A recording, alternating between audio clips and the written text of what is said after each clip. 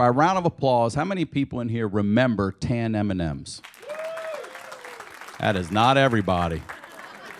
Some of y'all been living among us in a tanless M&M world. I'll tell you what the fuck happened to tan M&Ms. 1995. Mars Candy decides that 2 browns are redundant. They kill off the tans. Said they opened a vote to all of us. Said we voted blue. I didn't vote for shit. They killed tan M&Ms, and that is what happened. I looked it up for this joke. I wanted to be funny and factual. The Honeydew with Ryan Sickler.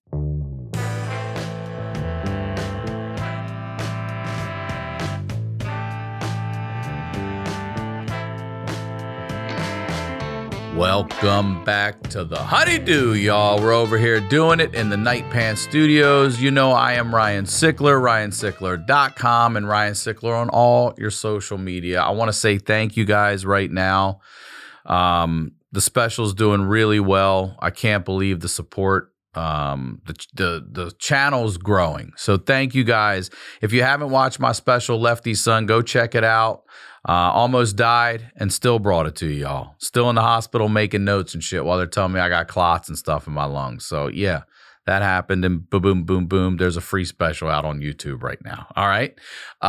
Make sure you're subscribed, share it, like it, all that good stuff. If you gotta have more, then I'm telling you, every week you gotta check out the Patreon. It's called The Honeydew with Y'all. And I highlight the lowlights with y'all. And y'all have the wildest fucking stories that are out there. We've talked to people who've died. We've talked to someone who had 2 pussies. We talked to a lady who had, I think it was 4 assholes. We talked to a guy that had a double lung transplant. We're out there talking to one guy solved a cold case, 18-year-old cold case. Go check it out. It's $5 a month. That's it. There's no tiers, no levels, nothing. Sign up for a year. You're getting over a month free. And if you're looking for another podcast, then check out an old one called The Crab Feast. It's one I used to do with Jay Larson. And it's got all the same fans and guests, on the podcast you know and love today. Everybody's there, and it's audio only, so check it out. You can listen to it. Also, come see me on tour. I'm just getting back out there now. End of May 26th and 27th, I'll be in Fort Wayne, Indiana. June 23rd and 24th, Tacoma, Washington. And July 7th and 8th, Appleton, Wisconsin. Unfortunately, Tulsa, the club will not be open in time, so they're telling me we need to reschedule. So the dates for the 21st and 22nd will be rescheduled. All right, that's the biz. Thank you for being patient. You guys know what we're doing over here. We highlight the lowlights. I always say that these are the stories behind the storytellers. And today I'm very excited to have this guest here. First time on the Honeydew, ladies and gentlemen. Please welcome Chris Gethard. Welcome to the Honeydew, Chris. Thank you so much for having me. Now you said 4 assholes. 4 assholes. 4 assholes. It was 4 assholes. I'm good. If that doesn't get people to sign up for the Patreon, that doesn't. At least drop your $5 to listen to that and then cancel. Right? It's like $1.25 an asshole. You know what I mean? Yeah, it's a deal. It's a deal. That's a real deal. You buy in bulk. It's the Costco system. Costco for assholes. Well, it's a pleasure to have you here. Oh, it's a joy. Thanks for having me. I've known about you for a while because I really did enjoy your show that you used to have on. Was it? True TV Fusion, first, yeah. And then public access for many years before that. But now you've got a lot going on, of course, as always. I just met you in New York for the first time. Cross paths at the Cellar. Yeah, and I'm glad to have you here. So before we get into whatever we're going to talk about, please plug in, promote everything. Sure. chrisgeth.com. That's where all my tour dates go. I know I'm keeping it slow this summer. I just taped a special, so I'm slowing down, but Toronto's coming up. I know that. And then Chris Geth on Instagram and Chris Gethard on Twitter. And I've got the Beautiful Anonymous podcast, which I think is a kindred spirit to this show in a lot of ways, because we just take phone calls from random people and they just talk for an hour and I can't hang up. And it gets very intense. And I have a feeling there's some crossover there. For sure. And is it one guest each time that calls in, or do you have... One guest, they don't tell me their name. I can't hang up. Some of them are super funny. And then some of them are like, you know, I lost a kid, or I found out my husband was into kiddie porn. And, you know, like you get the one calls like that. And then you get the calls from like this last week. Guy was like, I'm really into yo-yos. Can I just tell you like why I think yo-yos are cool and like who the best yo-yoers are in the yo-yo scene? And I was like, yeah, So we get both. We get the light ones, we get the funny ones, the weird ones, All the right. dark ones, and Beautiful Anonymous. And I also have a much smaller labor of love called New Jersey is the World, about my home state and my love for it. So you're from New Jersey? Yeah. It's funny. I feel like Jersey has a pride that I feel Maryland, where I'm from, carries the same sort of pride. Like, I think so. But I mean, Jersey, my neighbor Jen is a big Jersey girl, drives her Jeep, and it's all Jersey girl. Yeah. So where did you grow up and what was it like? Grew up in a town called West Orange. It's a suburb of Newark, New Jersey. I think, kind of overshadowed by New York. I think Maryland probably has some of that, right? Like Baltimore is known for everybody thinks of it as one thing and it's a little overshadowed by DC and then the suburbs. And Philly, right yeah, in exactly. Between. It's just a stop in between those two cities. There you go. Like Jersey has that similar thing. And West Orange was a great town to grow up. It was a very diverse town, even when I was growing up there in the 80s and 90s. Racially, economically, and there was a lot of beautiful things about it. It was, if we're talking lowlights, I will say I also grew up in a way where there was a lot of my friends, when I see them, we do still talk about that. It also was a town that was just unnecessarily obsessed with toughness. And I have family in Trenton, and I still remember the sign, Trenton makes the world takes. And that's the Jersey attitude right there. You're like, we make it. stuff, everybody else takes you it. Take like, it, that's, not we're giving it to you or selling no, it. You're taking Trenton makes it. the world It's such takes. a specific word. And it's on the side of a bridge in this sort of like half dead industrial That's town. The whole attitude, like it's the whole thing. So yeah, there was a lot of definitely bullying. Definitely saw some things growing up that made me not trust people. Definitely had a very arm's length relationship with authority and teachers, because there was a lot of just growing up, especially. I have a brother, he's 2.5 years older than me, and he really took it hard from the bullies. Is it just the two of you? Yeah. So then I grew up and was kind of like, all right, I got to learn how to fight. And I was tiny and not really a fighter's personality. And where are you interacting with these people? In school, sports? School mostly. All of it? School. Yeah. And also grew up in a neighborhood where almost every family, including mine, was Irish Catholic. There's a lot of Irish Catholic kids, and there was a Catholic school too. We used to hang out in the parking lot at that school. I went to public school, but some of those kids still.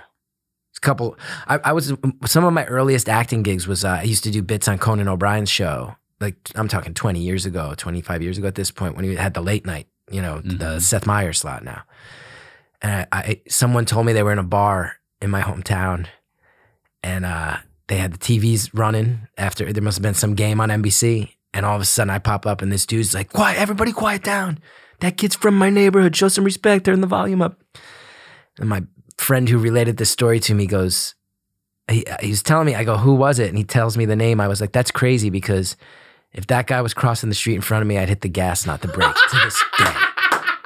I fantasize about that motherfucker's death. And he's the one showing hometown pride. All right. So just grew up in a way where I just really learned not to trust. Were your parents together? Parents were together, and my household was pretty great. Okay. My parents both grew up in the neighborhood. How old are you? I'm about to turn 43. Okay. Born 1980. What's your parents' mentality to this bullying? Is it a sticks and stones sort of thing, or are they like, you need to defend yourself? Like, where are they at? You need to defend yourself. Okay. I remember distinctly one of my formative childhood memories was my brother once was dealing with some bully.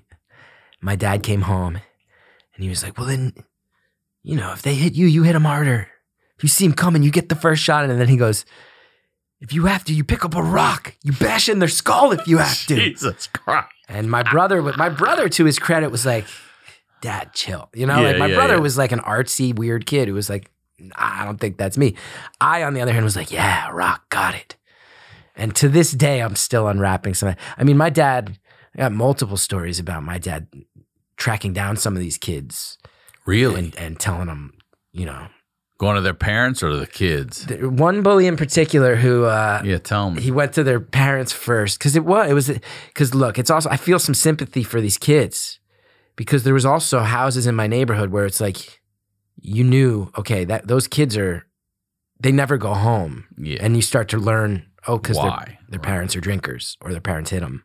Yeah. And you learn, that's why they're out all night. Right. They don't want to go home. It's not safe at home. But now they're out getting into, and they're taking out that anger on the smaller kids and the kids whose last names spell the words Gethard. You know, the kids with glasses. Like, it was what it was. There's one kid in particular, I remember my dad went to his father a couple times and was like, the bullshit needs to stop. And the dad was like, I tried to talk to him and then kept getting worse and worse. And one day my dad found him hanging out in a parking lot. How old was the kid at the time? He was 17 at the time. That's the core to the story, because my dad goes, you're 17, huh? And he's like, so what? My dad goes, okay, well, if I wait a year, I'll get in a lot less trouble. The kid just stared at him, and my dad goes, long story short, my dad basically said to him, someday I have this bad feeling I'm going to be driving home and there's going to be an accident. And if there is, I just have this terrible feeling that if I ever hit you with a car, I'm going to hit you so fucking hard it takes them weeks to find your body in the woods. He told that to like a teenager, like threatened. That's scary. My dad's a great guy. My dad's a great guy. Never laid a hand on me. But like, also, it's funny. I've been telling some of these stories on stage, and I've had a couple of buddies who I'm still tight with from growing up come and see that. And I told that story. I just taped a special for Audible that'll come out later this year, and that story's in it, a longer version of it. And I had a buddy, my friend Bonaduce. He co-hosts that New Jersey podcast with me. He was like, dude, I never forgot the first time I met your dad. Because this kid grew up on the other side of town, so he was in high school. He was actually my brother's friend first, and he came over, and he's like, your dad was sitting in his armchair, and he was like, you're Nick, right? And he's like, yes, sir. He's like, I've heard about you, which is already an ominous thing to say, And he's like, your dad got up, gave me a handshake that was like a man handshake. Like, I was a kid, and he made sure he gave me the man handshake, and he was like, the second your dad shook my hand, he's like, I always remember thinking, like, this guy seems like a good man, and I never, ever want him mad at me. That was his initial impression. Yeah. I mean, my dad had a story from when I was a baby. My mom tells this one of, we lived in a part of town that was just, for a suburban town that is generally a good town, it was the sketchiest pocket. And he had just bought his first house, and there were some kids, they were vandalizing the house. They kept kicking in the aluminum door. My dad put up this brand new door, and these kids kicked it in, and he'd hammer it out. He's like, this... my dad didn't have any money. He's like, it represents so much, this door he put on his house. And he started sleeping on the porch at night, under a pile of blankets. And because they did it more than one night. It happened 2 or 3 times. He's like, fuck this. And my mom eventually, sleeping out there a couple of nights, my mom's like, this is crazy. Like, you're sleeping on the porch. He's like, you're right. So he goes back to bed. That night, they show up, kick it, and he's like, fuck this, So he goes back out into this nest of blankets that he's built. And next night, he hears them coming. He wakes up. He's like, oh, shit, I think it's them. And they kick in the door. He comes flying out. And my dad is 6'2", 220. I look like my mom's side of the family. He's bigger. Mm-hmm. And he chased these kids into a park. And there was a chain across the parking lot to keep cars out at night. He didn't know that. And he hit it, and he went face down in all this mud. So he's like this huge guy. And he cornered them in the park, up this wall, and a few of them, he managed to get them where he was in front of them, and there was no place for them to go. And like I said, a lot of the families in this neighborhood, 2 or 3 generations, my parents met at the Catholic school. Mm-hmm. A lot of you start to realize everybody's parents have crossed paths. You Larry Johnson's kid? Exactly, like lot of that. Yeah, so my dad's like, which one of you kicked the door? Which one of you kicked the door? And nobody's answering him, like nobody wants to rat. And my dad points at one kid, and he's like, well, I know which family you're from. And he drops the kid's last name. He's like, I know your folks. Your dad's my dentist. It's like that type of thing, of like your dad probably towed my car at some point or something. Yeah. And he's like, so if you don't want to tell me, I know which one you are, so I can track you down. And he goes, you either tell me which one did kick my door, or I'm assuming you did it, and I'm coming back here with a pipe, and I'm bashing in your fucking head. Jesus. My dad says that to a kid, And at that point, the cops showed up. Yeah. And my dad, of course, is also like, he put himself through school in 3 years. He eventually went and got a PhD later in life. He's a smart, reasonable guy. But he has a side. I'm a little older than 50. Yeah. I'm 7 years older than you. We're a weird pocket of men in time right now. Yeah. Our dads, and grandfathers fought in world wars and Vietnam and things, Korea. And we're like, I want to make people laugh, or I want to dance. And I think we're about like, it all what the time the now. fuck are you talking about? I have a 4-year-old son now too, and I'm sitting here going like, I don't want him to be like, I remember seeing kids where it's like, this kid who was like a sports star in my town, and he missed a foul shot at the end of a game. Mm-hmm. And as we all left, we saw his dad had him cornered and was like lacing it. How could you miss that fucking shot? You embarrassed me. I'm like, I can't even imagine. Dads right now, I think most of us, I'm sure that still happens. But by and large, you'd see that today. You'd go, whoa, whoa, whoa, whoa, whoa. Like, that's not how we want to raise our sons. No, you'd intervene. You'd step in. Yeah, you'd be like, for sure. at the very least, you'd be like, step away and take a breath. Come on, dude. So it's like, then you're like, what the fuck did you do? But like you said, our dads were like Vietnam, World War II. Yeah. And we're trying to raise sons. But it's like, how do we become this new type of dad when we're the ones who the example was set very different? We're the hinge. Yes. So anyway, the cops showed up in this park. And my dad immediately just turns around and of course it's like, oh, officer, so good to see you. Like it was, and the cops are like, we're not worried about the kids. We're worried about the mud-covered lunatic ranting about hitting people with pipes. Yeah. And then, but the cops knew these kids. This park historically in my town, Colgate Park in West Orange, was like that delinquents hung out there. So they quickly realized what was happening. And my dad got home. He found out my mom called the cops on him. No. Yeah, because my brother was 2.5. I was a newborn. My mom's like, he's gonna kill a kid and go to jail. Like he's gonna kill a kid. So there was some chaos in the neighborhood. And like I said, though, I'm also completely obsessed with where I grew up and represent it to this day. But there was a lot of that. And I remember like, as far as the bullying goes too, like stuff like we started hearing there were kids. So we lived right on the border of West Orange. And Orange is a tougher town. We started hearing in middle school, there's some kids from Orange coming up and they're like jumping people and taking stuff. So my buddy and his older brother one day, they go to walk home from school. And there's these kids standing just on the other side of the fence by these billboards on Main Street in our town. My buddies and his brother are like, oh shit, it's those kids from Orange. So they go back to the school and they're like, so there's these rumors that people keep getting jumped and we're pretty sure the kids doing it are right there. And they're like, oh, where are they? Like, oh, they're out in front of the billboards. And the people they talk to in the office just go, oh, well, that's not on school property. And they're like, it's on the other side of a chain link. Like we can see them from the front steps of the school. It's right there. And they're like, it's not school property. It's not our problem. And my friends are like, so what do we do? And they're like, it's not school property. And then my friends step off school property. These kids beat the shit out of them, take their Walkman, and go back to Orange. And that's the type of thing that I just saw too much of. Like stuff like that, where it was just like, I don't trust anybody and I don't trust adults. And that was. And what age does that start for you? Elementary school or middle school? A lot of it started like elementary school, and also having my brother was 3 grades ahead of me. And I remember him coming home and dealing with it. So even as I was entering school, I was vaguely aware of like, okay, bad things can happen at school. And then especially when he hit junior high, it was always like, I always feel so awful because my brother, he would walk in with it untested, and then I'd be aware of how to navigate it a little better. So it was kind of like by the time I was in like 4th, 5th grade, I was seeing what was happening to him in the junior high, and I was like, I'm gonna have to fucking go there. Yeah, he's the Marines and you're the Navy. He's the canary. He's the canary who gets sent into the coal mine. But also, I go back to thinking about your father too. This is his name. This is he's certainly heard this kind of bullshit growing up. So it makes sense to me that he's like, listen, you little motherfuckers. Dude. Like, I'm sure it's a trigger for him. There's no way you have the last name that's spelled Gethard and you don't have guys from the 60s busting Dude, you want to get it even better? His first name is Ken. He's Kenneth. His name is Ken Gethard. No. Swear to God. His older brother, my Uncle Bill, Will Gethard. My grandfather was Les Gethard. No. I don't know why. Stop. Will Gethard. I'm C. Paul Gethard. My brother is Greg Ken Gethard. Like, we just keep picking names that make it worse. It's not Greg Ken Gethard. It is not, dude. It is not. Greg Ken. It's like, why do we keep making it worse? So, dude, you'll love this because you're liking these stories about my dad. So, dude, when I had a point in like, I feel so bad because it was like my mid-20s, all of a sudden, I started to realize I could talk to my dad. Okay, yeah. And I feel awful because at one point, he and I were talking about that.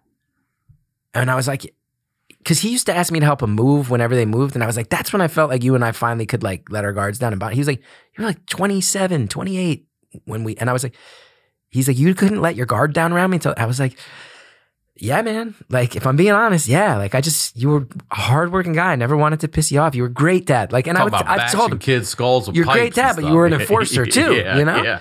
And I said to him once I was in that stretch in my late 20s, I go to him, I was like, you know, we took some shit for the Gethard thing. Like, did people ever fuck with you with the Ken Gethard thing? And he gave me the ultimate my dad answer.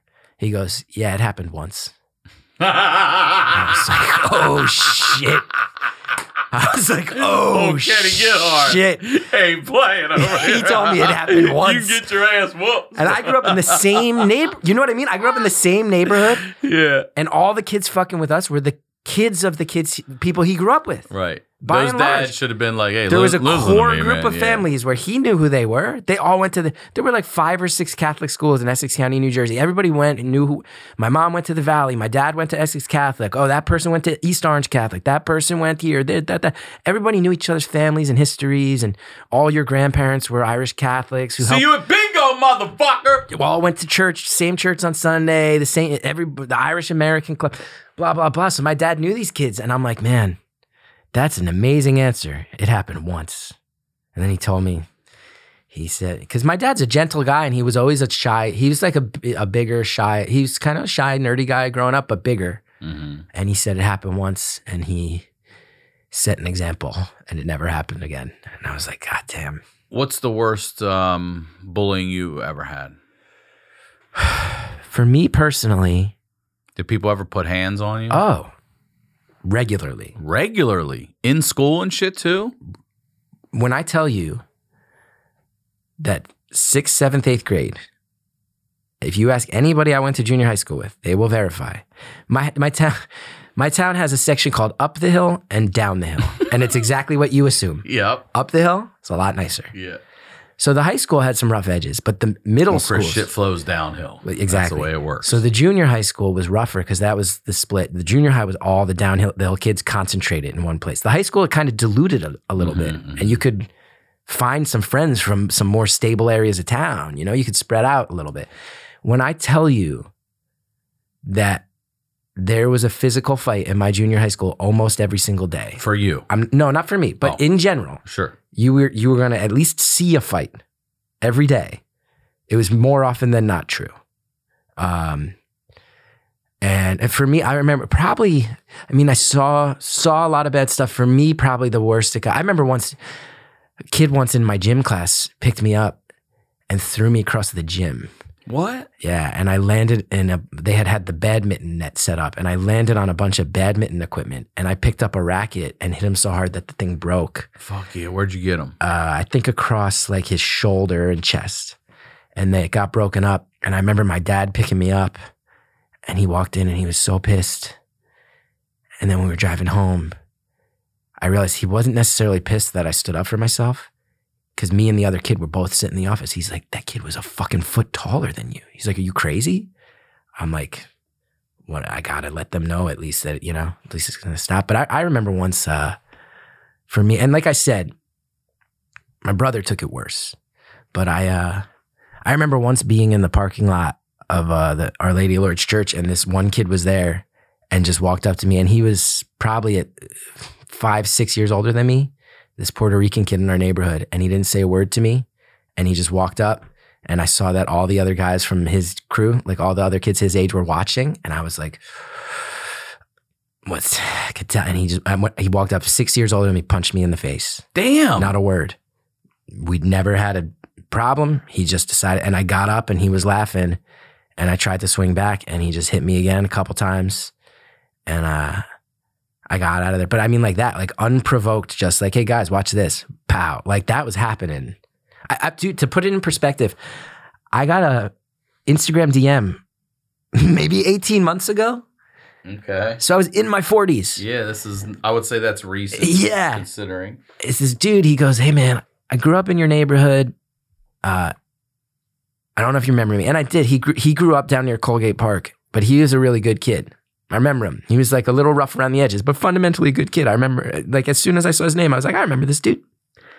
And he's like, I wanted to thank you because you became a comedian. And he's like, it's made it really easy to keep tabs on you.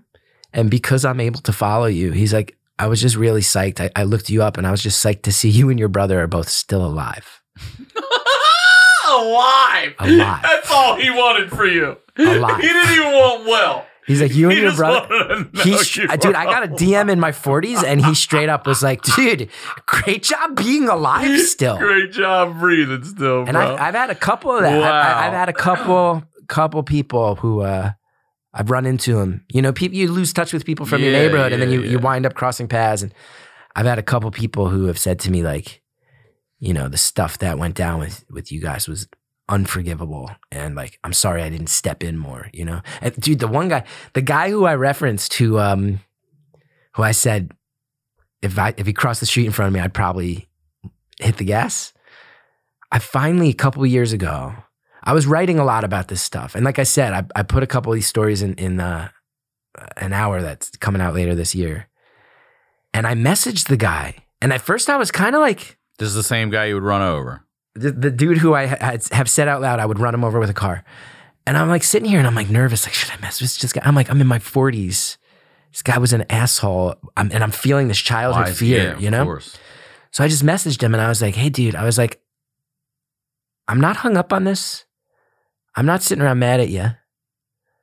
I was like, I think you've heard I'm a comedian now and I'm working on some bits about my childhood. And I was like, and I'm not going to name your name, but I was just kind of wondering, like, it might help me get some perspective on how to write these bits. I was like, why did you bully with all the smaller, like, why'd you bully all the smaller kids so much? You fucked with us so much. Why'd you do it? And he was like, because when I was little, the bigger kids fucked with me, bro.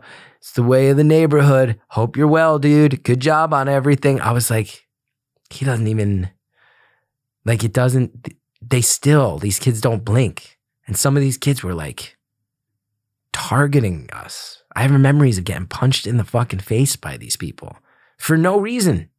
Wasn't even talking shit. Just sometimes it happened, you know? Like, I actually just had you want to talk about the worst it ever got for me?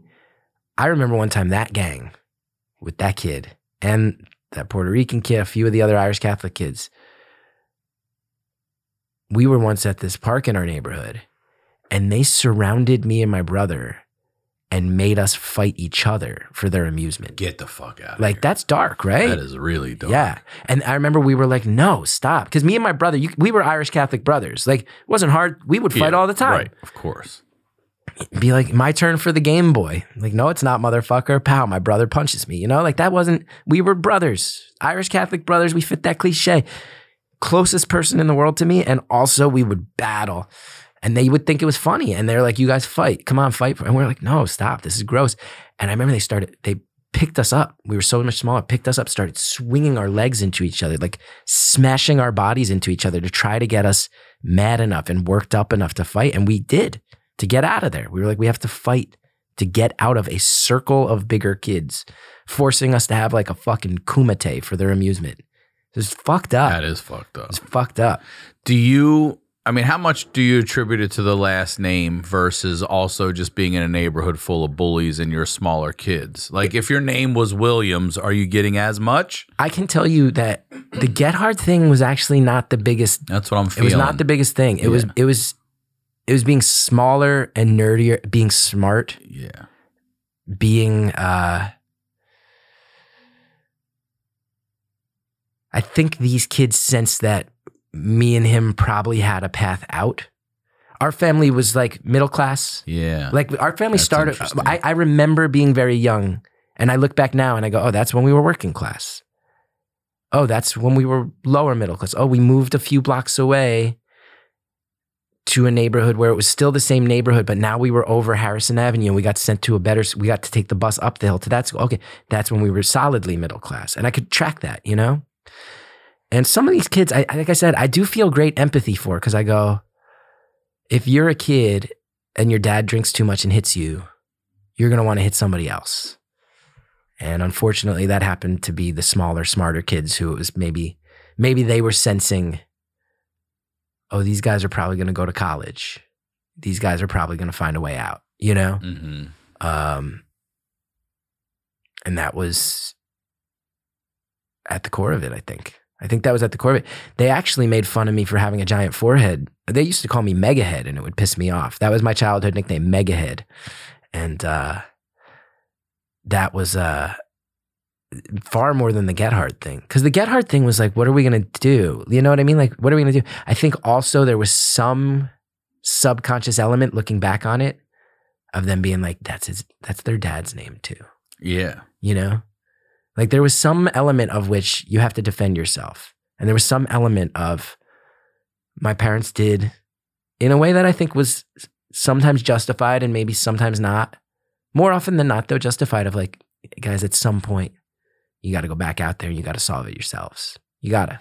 I mean, look, man, unfortunately your name comes with you're going to have to defend yourself. Now you say your son's 4? My son's 4, yeah. So he's got the last name. You know it's coming at some point. There's going to be at least, maybe not the way it was back then, but kids are dicks. They are. There's going to be a kid or two or whatever that's going to get on them. As soon as they learn what getting hard even is, which you're right, it's about middle school when you start figuring all that stupid shit out. It's going to be a fucking problem. Yeah, he already, maybe 6 months ago, I was in the car with him and he said, Daddy, what's a bully?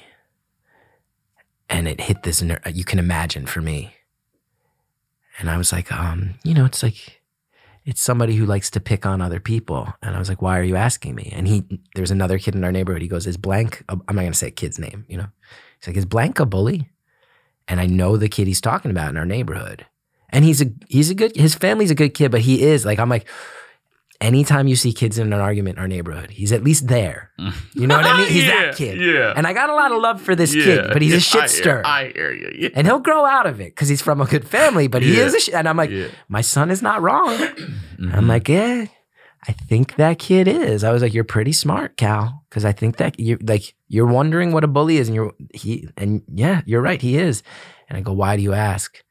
And he told me, long story where the kid said some harsh stuff to a kid younger than him, closer to my son's age. This kid's probably 5 or 6 years older than my son. And he got mad at one of the little kids in the neighborhood and said some mean stuff to try to scare the kid. And I pulled the car over and I was like, Cal, if he ever says anything like that to you, you can tell me. I was like, if you need to say something mean back to him, you can. And I was like, and if he ever pushes you, or he ever makes you feel unsafe and you have to hit him, I was like, I don't know if you'll understand this yet. You're going to have to get in trouble for it, but I'm never going to be mad at you. That's the same thing I told my daughter, the same thing. Yeah. Don't you hit first. If you have to, though. You have to defend yourself. You can hit. Teacher said we can't. I said, I'll have a conversation with the teacher. You let me get in trouble with the teacher. Like, I might take you out for ice cream. Yeah, honestly. we're going to celebrate. We might have a harsh conversation over ice cream. Like that's right. You know, like, because there's something also to be said for that of like, your last name spells Gethard. You are going to take some shit along the way. Take little lumps, yeah. Now, look, I hope I don't have to threaten to kill kids with a pipe. I hope I'm not. That's good. You know, but I'll tell you what. A lot of those things that my dad did back then, I looked back and I would laugh at those stories. I'd be like, man, my dad could go crazy. Now that I have a kid, I'm like, he wasn't crazy at all. He was like pissed and felt backed into a corner and scared. And defending his family too. Scared. It's just defending a family, yeah. And when like calling the other parents and it's not changing, calling the school, we all talk about the kids I all grew up with, dude, to this day, we all are like, man, I don't think this stuff was even getting written down because I think that school, I think it was all a property value game. I think a lot of us are like the worse, the more the reputation got out that school was bad, the more that it would have affected house sale prices in that neighborhood. And they weren't going to let that happen. I don't think that stuff was even getting run up the chain. I think there were incident reports that they probably weren't even clicking the pen when the parents were reporting it. They weren't even writing it down. A lot of that stuff got swept under the rug. And my son's not growing up in a place like that. So I hope it will be better, though he will have to deal with it. And I'm hoping I can teach him how to handle it in a way that's like, you need to know where the boundaries are. And when they are crossed, you need to know when it's time to act. You need to understand that there will be consequences, that when you do have to act on them, you might have to get suspended or you might have to get yelled at a little bit. But if you ever sit me down and explain to me, here's why what happened, and I sit here and I go, you needed to defend yourself because sometimes in life nobody else is defending you, like I'm not going to be mad. I didn't tell him I'd be proud. There might be some elements of that along the way, but at the very least, I'm not going to be mad at him. I saw too much along the way, you know? Buying tickets to your favorite event shouldn't be stressful. You ever try to get good tickets somewhere and you're like, oh, I got this seat, but you got to sit behind me? That happened to me one time. We got 2 seats together, one in front, one behind. It's ridiculous. I don't like it. Game Time is the fast and easy way to buy tickets for all the sports, music, comedy, and theater near you. With killer deals on last-minute tickets and their best price guarantee, you can stop stressing over the tickets and start getting excited for the fun you'll have. The Game Time app makes it insanely easy to buy tickets for any event in your area. Once you open the app, you can sort by popular events in your area, by event type, sport, music, or shows, or by venue. It is the fastest growing ticketing app in the country for a reason. You get images of your seat before you buy, so you know exactly what to expect when you arrive. I know you guys want to know if I use this stuff. I 100% did. Orioles are coming to play the Angels in September. I used the Game Time app. I checked my seats on the first base side behind the visitor dugout. Got some really good seats at a really good price, and I'm taking my daughter to her first ever professional sports game, going to see the Orioles. All right. You buy tickets in a matter of seconds, 2 taps and you're set. Tickets are sent directly to your phone, so you never have to dig through your email. All right. Snag the tickets without the stress with Game Time. Download the Game Time app, create an account, and use code HoneyDew for $20 off your first purchase. Terms apply. Again, create an account and redeem code HoneyDew for $20 off. Download Game Time today. Last minute tickets, lowest price guaranteed. Our next partner is Athletic Greens. I heard about Athletic Greens and decided to give them a try because my energy and my immune system could both use a little boost. It's become part of my morning routine, which means I'm starting every day feeling like I'm doing something great for my body. More than just greens, it's all your key health products like multivitamins, minerals, pre and probiotics, and more working together as one. It's made with 75 high-quality vitamins, minerals, and whole food source ingredients that deliver benefits like mood, immune system, and sleep support, sustained energy, and so much more. You can even get it in convenient travel packs for when you're on the go, like I'm using on the upcoming tour, Live and Alive. Go get your tickets at ryansickler.com. So, if you want to take ownership of your health, today is a good time to start. Athletic Greens is giving you a free 1-year supply of vitamin D and 5 free travel packs with your first purchase. Go to athleticgreens.com/honeydew. That's athleticgreens.com/honeydew. Check it out. This podcast is sponsored by BetterHelp. It is so easy to get caught up in what everyone else needs from you and never take a moment to think about what you need from yourself. I know for me right now, I need to get my health squared away. That's the most important. I'm working on promoting a special. We're doing 2 shows, a tour. It's a lot. But when we spend all of our time giving, it can leave us feeling stretched thin and burned out. Therapy can give you the tools to find more balance in your life so you can keep supporting others without leaving yourself behind. BetterHelp connects you with a licensed therapist who can take you on that journey of self-discovery from wherever you are. If you're thinking of giving therapy a try, BetterHelp is a great option. It's convenient, flexible, affordable, and entirely online. Just fill out a brief questionnaire to get matched with a licensed therapist, and you can always switch the therapist anytime for no additional charge. If you want to live a more empowered life, therapy can get you there. Visit betterhelp.com/honeydew today to get 10% off your first month. That's BetterHelp, betterhelp.com/honeydew. Now, let's get back to the do. Well, let's flip the script because your mom took the last name, obviously, right? She did. My wife has not. Very smartly. My wife's last name is Bullet, like the bourbon. Dude, it was the quickest conversation ever. She's like, From Bullet to Gethard? She's like, you think I should take your name? I was like, fuck no. Like, you have the coolest last name. Right. Bullet, like the bourbon.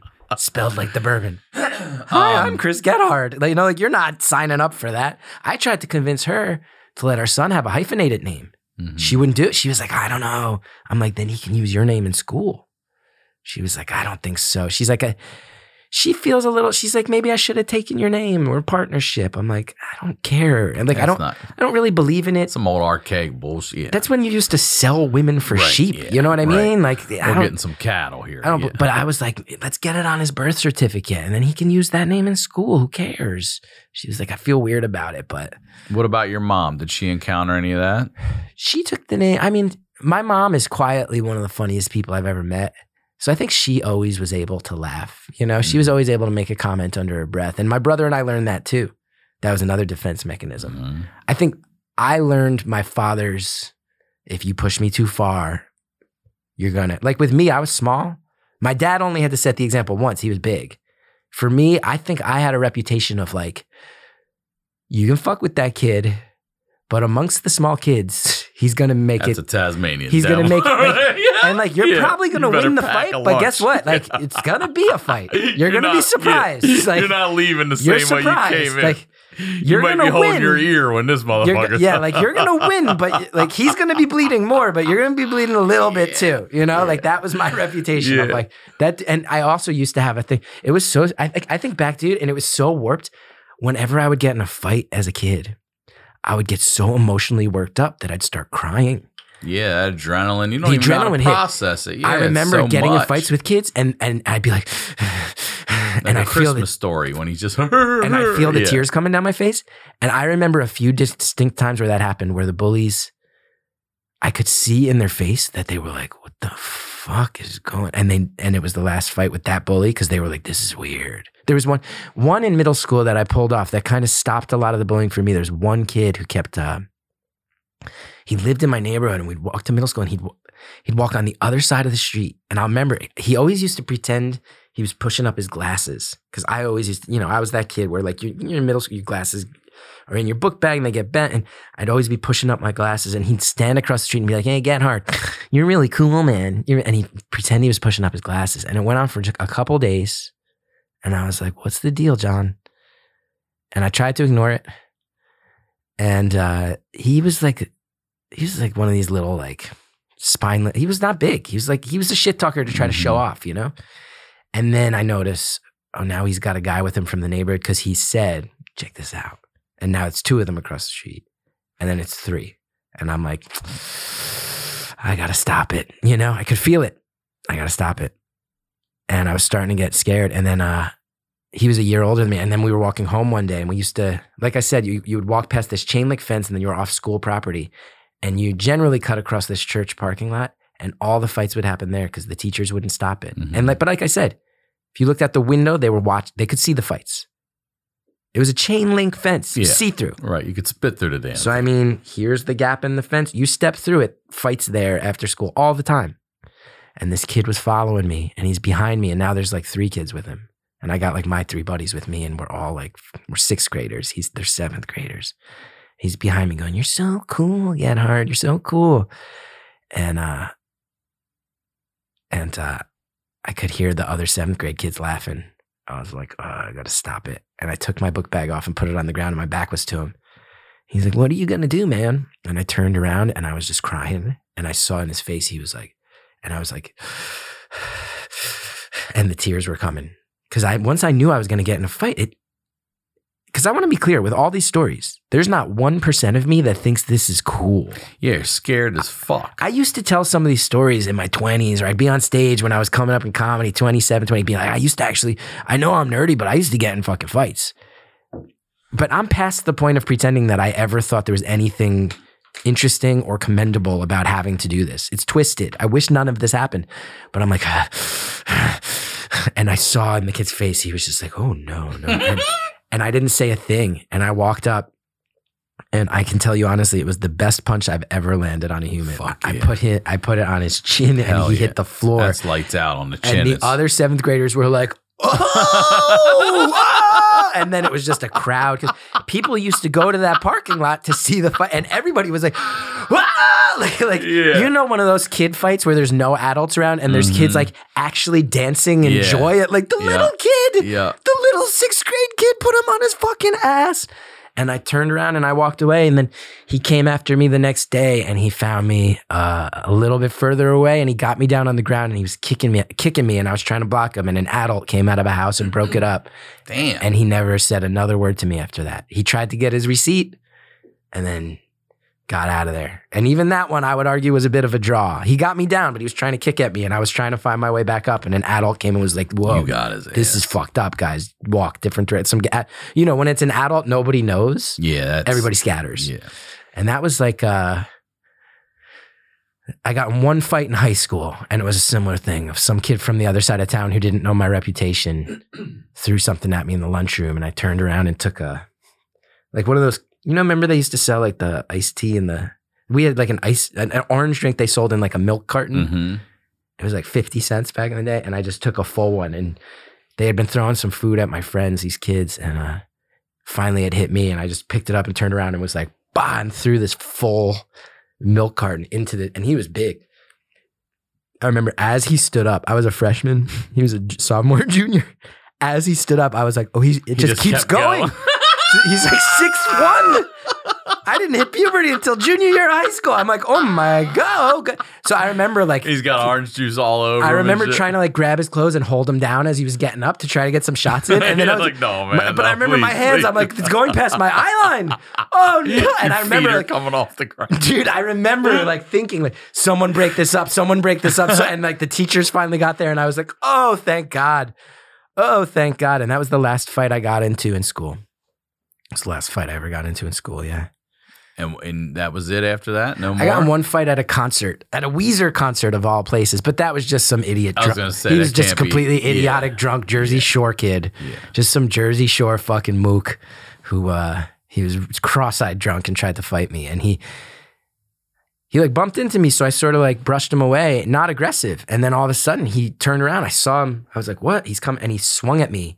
And he missed and he hit a girl. Oh, shit. And the girl's boyfriend obviously jumped in and we just threw him on the ground and security got there. That was the last that was probably like 21 when that happened. So that was an outlier.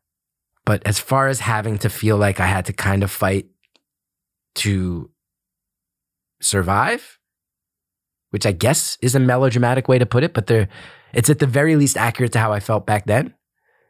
And this is not just me. It's very sad for me to realize every time I catch up with people I grew up with, it's like even on the days where there weren't fights, we walked around as kids scared that it was about to happen. Yeah. And it's not a good way to grow up, And it went on for years. And it definitely affected my personality to this day. It did. Yeah. Oh, I've had to unwrap so much of it. So much of it. But yeah, that's a lot of the lowlights of the childhood. I haven't thought about the time they forced us to fight. That's in crazy. a long time. Yeah, that really is. That's crazy. probably the low light. We probably got to the low light on that one. Yeah, yeah. Fight your brother for our amusement. I got it. Who won though? Who won? Draw. Even. You're like, I'm gonna kill you. Son I would say, my brother though. It was crazy because he never wanted to. Listen, no offense. If it's a draw, I got to give you the W. You're 3 years younger and smaller. But we also were just looking for our way out. Yeah, of course, yes. But I mean, dude, this guy, I was much more of a fighter than he was, but I've always told him, I'm like, it's nuts that you weren't a fighter because he was like a real nerdy guy. Like I was nerdy. He also had braces and stuff. Like there was. We're all at our worst. Yeah. Yeah. But he also, I was like, it's crazy you weren't a fighter because I knew he and I would fight sometimes. And there's been a couple times where he hit me and like put me on my ass. I'm like, you got a straight right. That, they say like you're born with the ability to punch or you're born with the ability to throw a baseball. Like those are two things that they say, like you're just kind of born with it in you. I'm like, because you had a punch. He's like, I know. It just wasn't, I just didn't want it. I look back, I go, man, it bums me out. But there's also something kind of beautiful about it because he was like, I didn't want to participate in that as like the baseline. Yeah, just because I can doesn't mean I want to. Like this shouldn't be happening. Whereas I have a lot of regret because I did opt into it. Why do you regret that? Why can't they both be independently true of one another? Your brother's this way, very interesting you're this thought. way. It's very, it brings to mind like, I did the Jersey thing. I went to public school and then I went to Rutgers University, the state school. And, you know, a lot of places, it's state school, it's like a third of your graduating class winds up at Rutgers in New Jersey. Especially, we came from like not great high school, not awful high school. Everybody winds up at Rutgers, you know? Mm-hmm. And I wound up 2 years of college living with a buddy who I went from kindergarten through Rutgers with. Damn. Grew up a couple blocks away from me. We walked to school. He was there. A lot of the stories I've told you, this was a kid who was present for him, my buddy Butch. And we had this moment. I'll never forget. You don't mean a Butch anymore. No, it was his last name. That was his last name. Yeah, but yeah, of course you're going to use that. You don't mean a Butch anymore. No. Yeah. But I remember, you know, you'd be sitting around in the dorm, in the lounge, and there's all these kids from different towns. And pretty much everybody's from New Jersey. Everybody's telling stories, trying to make each other laugh. And this person tells a story about this crazy thing that happened in their high school. And then this person who grew up in South Jersey tells a story about, here's the senior prank day and what we did. And then me or Butch would be like, we got one. And we'd tell one of our stories from West Orange, and everybody would just go fucking silent every time. Yeah, and we'd be sitting at each other, and they'd be like, that's not funny. And like, I'd be telling a story, and Butch would be laughing like you just did. He'd be like, yeah. Or he'd be telling a story, and I'd be like, yeah, I was there. I was there for that part. Like the other part, I can't. He might be exaggerating. That shit I saw, and people would be looking at us like, what the fuck are you two talking about? And I remember one night, he and I were back in our room after one of those days, and I remember him just being like, dude, we just kind of assumed that's what high school was like, and junior high school. We thought everybody at every high school was dealing with this same shit. Yeah. People fighting in a church parking lot. Teachers telling you it's off school property, so go deal with it on your own. We won't help. You know, we thought everybody had the kids where their parents were abusive, so they got a pass to just behave like maniacs sometimes. And then I remember us being in our room and him just being like, dude, it didn't have to be like that. It wasn't like that for the rest of these people. We're coming off like psychos. It wasn't like that. And I remember he and I both got pretty mad. And I tell you, I dealt with a lot of, I've always dealt with a lot of mental illness stuff. Are you talking about personally or in your family? Personally. Okay. I mean, both, but personally. And I think back, it's a chicken and an egg thing. Like, was I really depressed because of this stuff? Was this stuff exacerbating this existing thing and making it worse? But I actually think back to it and I go, my freshman year of college, when Butch and I realized that was when the depression for the first time got really, really out of control. Really? Yeah. In what way? Because I can verbalize this now. Back then, I wouldn't have been able to verbalize it. But to realize, like, there's this, like, I have all this anger and I have a lot of fear. You grow up like that. Mm-hmm. And then you get to like, to this day, I'm still somebody like, you know, my wife will be like, I'm just running into the store. Let's not lock the doors. I'm like, no, you lock the fucking doors. Like, I'm just someone who's just like, assume the worst is going to happen. Yeah. You know? Mm-hmm. Assume the worst is going to happen. Always. And you can imagine how pronounced it was when I'm out 18, 19 years old at college, living on my own for the first time, not in that town. And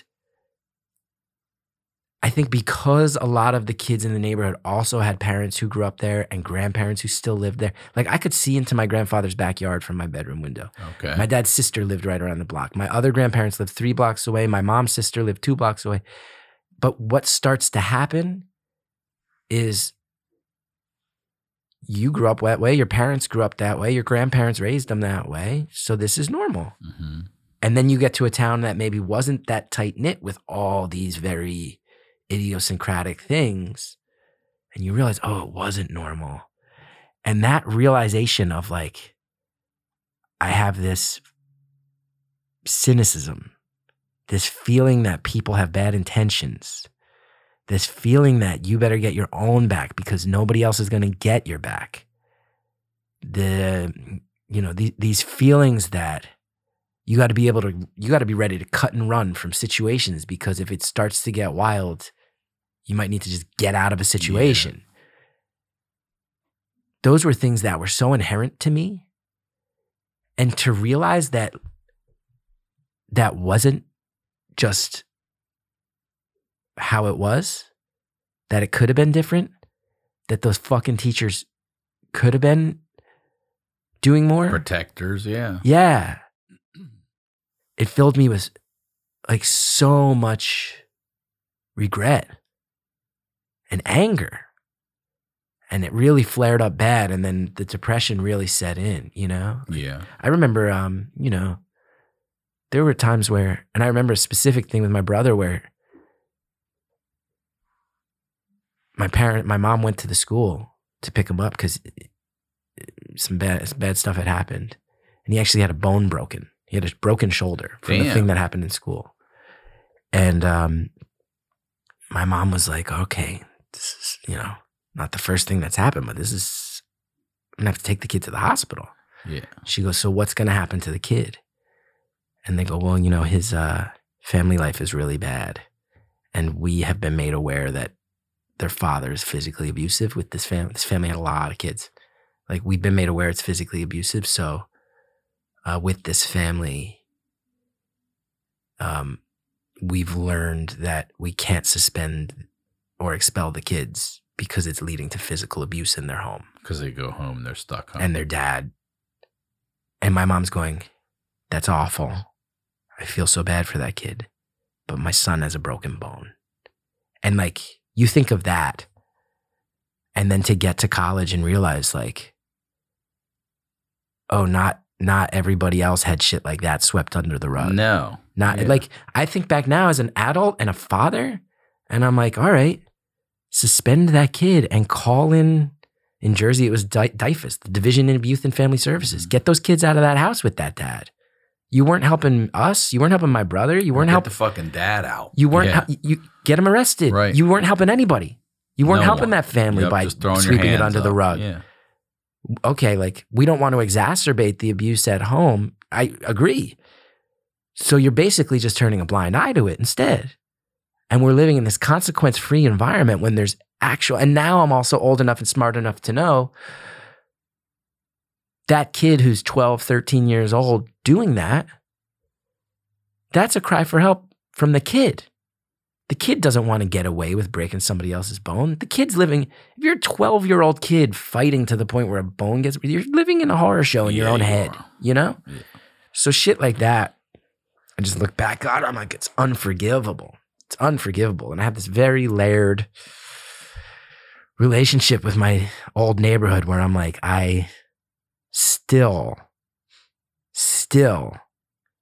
am like, I don't care anything I've done in entertainment, anything that seems fancy, I'm like, at the end of the day, I'm like I think of myself as like a down the hill kid. I'm like down the hill. And that's like a piece of my identity too. But I also have so much actual like hatred of what that meant 30 years ago, you know? Is there anything positive that's come out of this negative that you actually do appreciate? I mean, or maybe it's made you someone that you might not have been had you not been. I'm glad you asked, because I can say a million. Like, I look back now and I'm like, man, almost all of the failings of my hometown and my childhood experience come down to teachers and administrators and that bullshit where they were looking the other way. Mm-hmm. Because actually, so many kids I grew up with are like, when I tell you, like, I just recently found my junior high school yearbook. I'm going through it and I'm like, about a third of the class is Black. There's Asian kids, Hispanic kids, probably like 65% white kids. I'm like, I grew up with everybody. And I also want to be clear too. I hope it's been made clear in case anyone wants to read between the lines. I think I've said a million times. The kids who gave it to me hardest, who I still resent the most, were other Irish Catholic kids, mostly the Catholic school kids. The public school kids, I'm like, I've talked to other people I grew up with where I'm like, man, like, people have this dream of diversity being a good thing today. And we had that in the 90s in high school, in a middle school and a high school in New Jersey. When I got to my high school, they told us there were 40 different languages spoken amongst the student body. Damn. I got there in 1995. You know, people today would be trying to like move to a school system to have their kids raised around that. Grew up with everybody. And I think a lot of people who I grew up with will agree, like, put us in a room with people who look different than us, grew up a different way than us, different background. we'll figure out a way to talk to each other because we all figured that out. And that is a thing that I look back on and I'm like, I mean, learning how to fight for myself, I think absolutely helped a career in entertainment, you know? Yeah. Figuring out how to take a knock and get back up. And yes, absolutely. Figuring get knocked out down, get up, and also not and let some shit roll off you too. Like that. What you're saying to me right now is nothing compared to what I've dealt with in life. letting stuff roll off you for sure. But then also the other thing too of like having your ego fucked with and still knowing how to finish the day, even when it's not rolling off you. Yeah. Just like, man, I got fucking embarrassed right there. But there's 3 hours left in the day and I better put my game face back on and get through it, even though it's going to be sitting inside and I'm going to be pissed all day, you know? Mm-hmm. Learning how to have both those things coexist is really good in entertainment.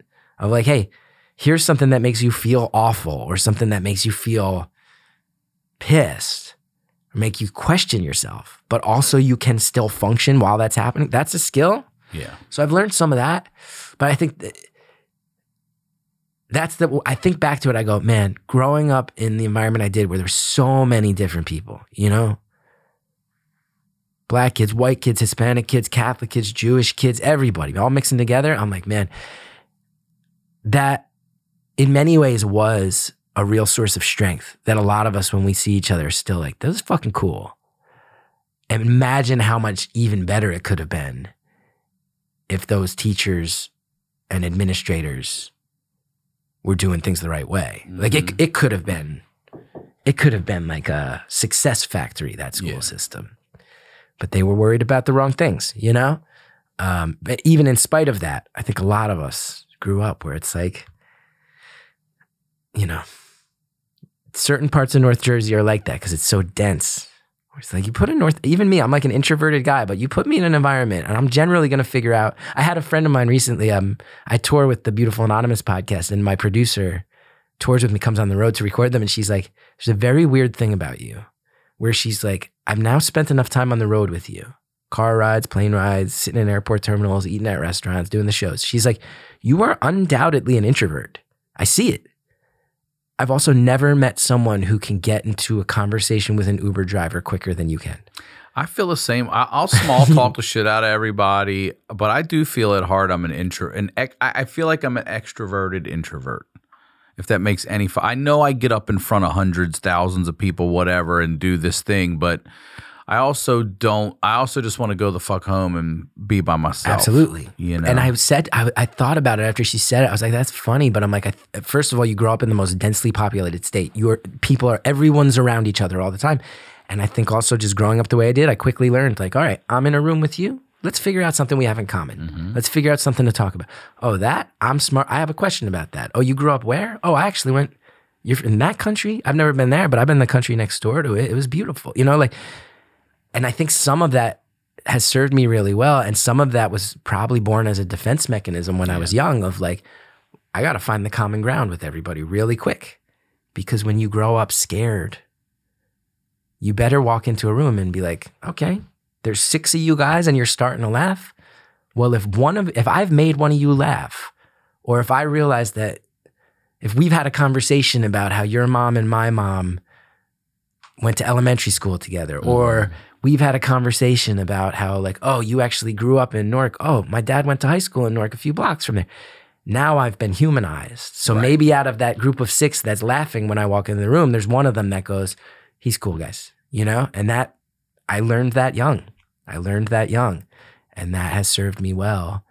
And, you know, now that it's in a context where it's not about safety, it can be used pretty well in a room where you walk into a comedy club and there's a whole bunch of comedians that know each other and you don't know each other. I can generally sit down and figure a way in, you know? I'm on the road and there's a venue and maybe things aren't set up the right way and the sound isn't working and I can figure out a way to make a joke where this isn't going to be tense. We're all just going to get through it, you know? And a lot of that was the defense mechanisms of my youth.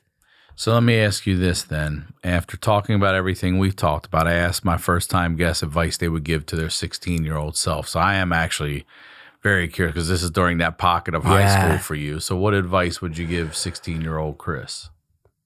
There's a couple things I would say, which is one that directly applies to all of this. And it's a piece of advice that was given to me. and I am bummed because I don't remember who said this to me, but one of the big things that helped me unwrap a lot of stuff was, I remember someone when I was like college, post-college, and I was still very much like on guard and had that thing of like, oh, you want to be my friend? Prove to me why I should allow it, you know? Mm-hmm. And I had somebody say to me, like, you know, man, like, people will surprise you all the time, but you gotta let them.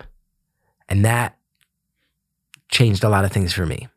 So I would pass that advice on. Because if I got that when I was 16, it's made so much inherent sense to me that it would have made sense at 16, and it would have diffused a lot of the tension of just like, most people aren't bad. Most people are good to neutral. And most people want to find a reason to laugh with you or have something in common with you. Allow that in. Life will be easier. And that helped. And then another one, which has, you know, absolutely nothing to do with what we've talked about. I would tell my 16-year-old self, like, hey, in 2 years, you're going to go to Rutgers. Don't fall in love with that girl who lives on your floor freshman year. It's going to fuck up your whole college experience. But you and her are going to remain lifelong friends. Keep it friendly, because when you dabbled with romance, holy shit, did it fuck with both your heads. Don't fall in love with her. Don't fall in love with her. You'll be able to have a lot more fun in college if you're not worried about that one girl you met freshman year. Go have more fun in college. Let your guard down. Hell yeah. Thank you very much dude, for coming on. Thank you. Dude. We got dark. We got intense. I guess I should have expected it, but it went to some places I didn't expect. Will you please promote everything again as well one more time? Sure. Yeah. If people like, you know, honest conversations and feel like I've shown you that I can navigate one of the beautiful Anonymous podcasts, go subscribe today. ChrisGeth.com to keep tabs on my ticket sales, and, you know, Chris Geth on Instagram, Chris Gethard on Twitter. Those are all the usual places. All right. Thank you very much again. Thank you, dude. As always, Ryan Sickler on all social media, ryansickler.com. Go watch the special. Come see me on tour. We'll talk to y'all next week.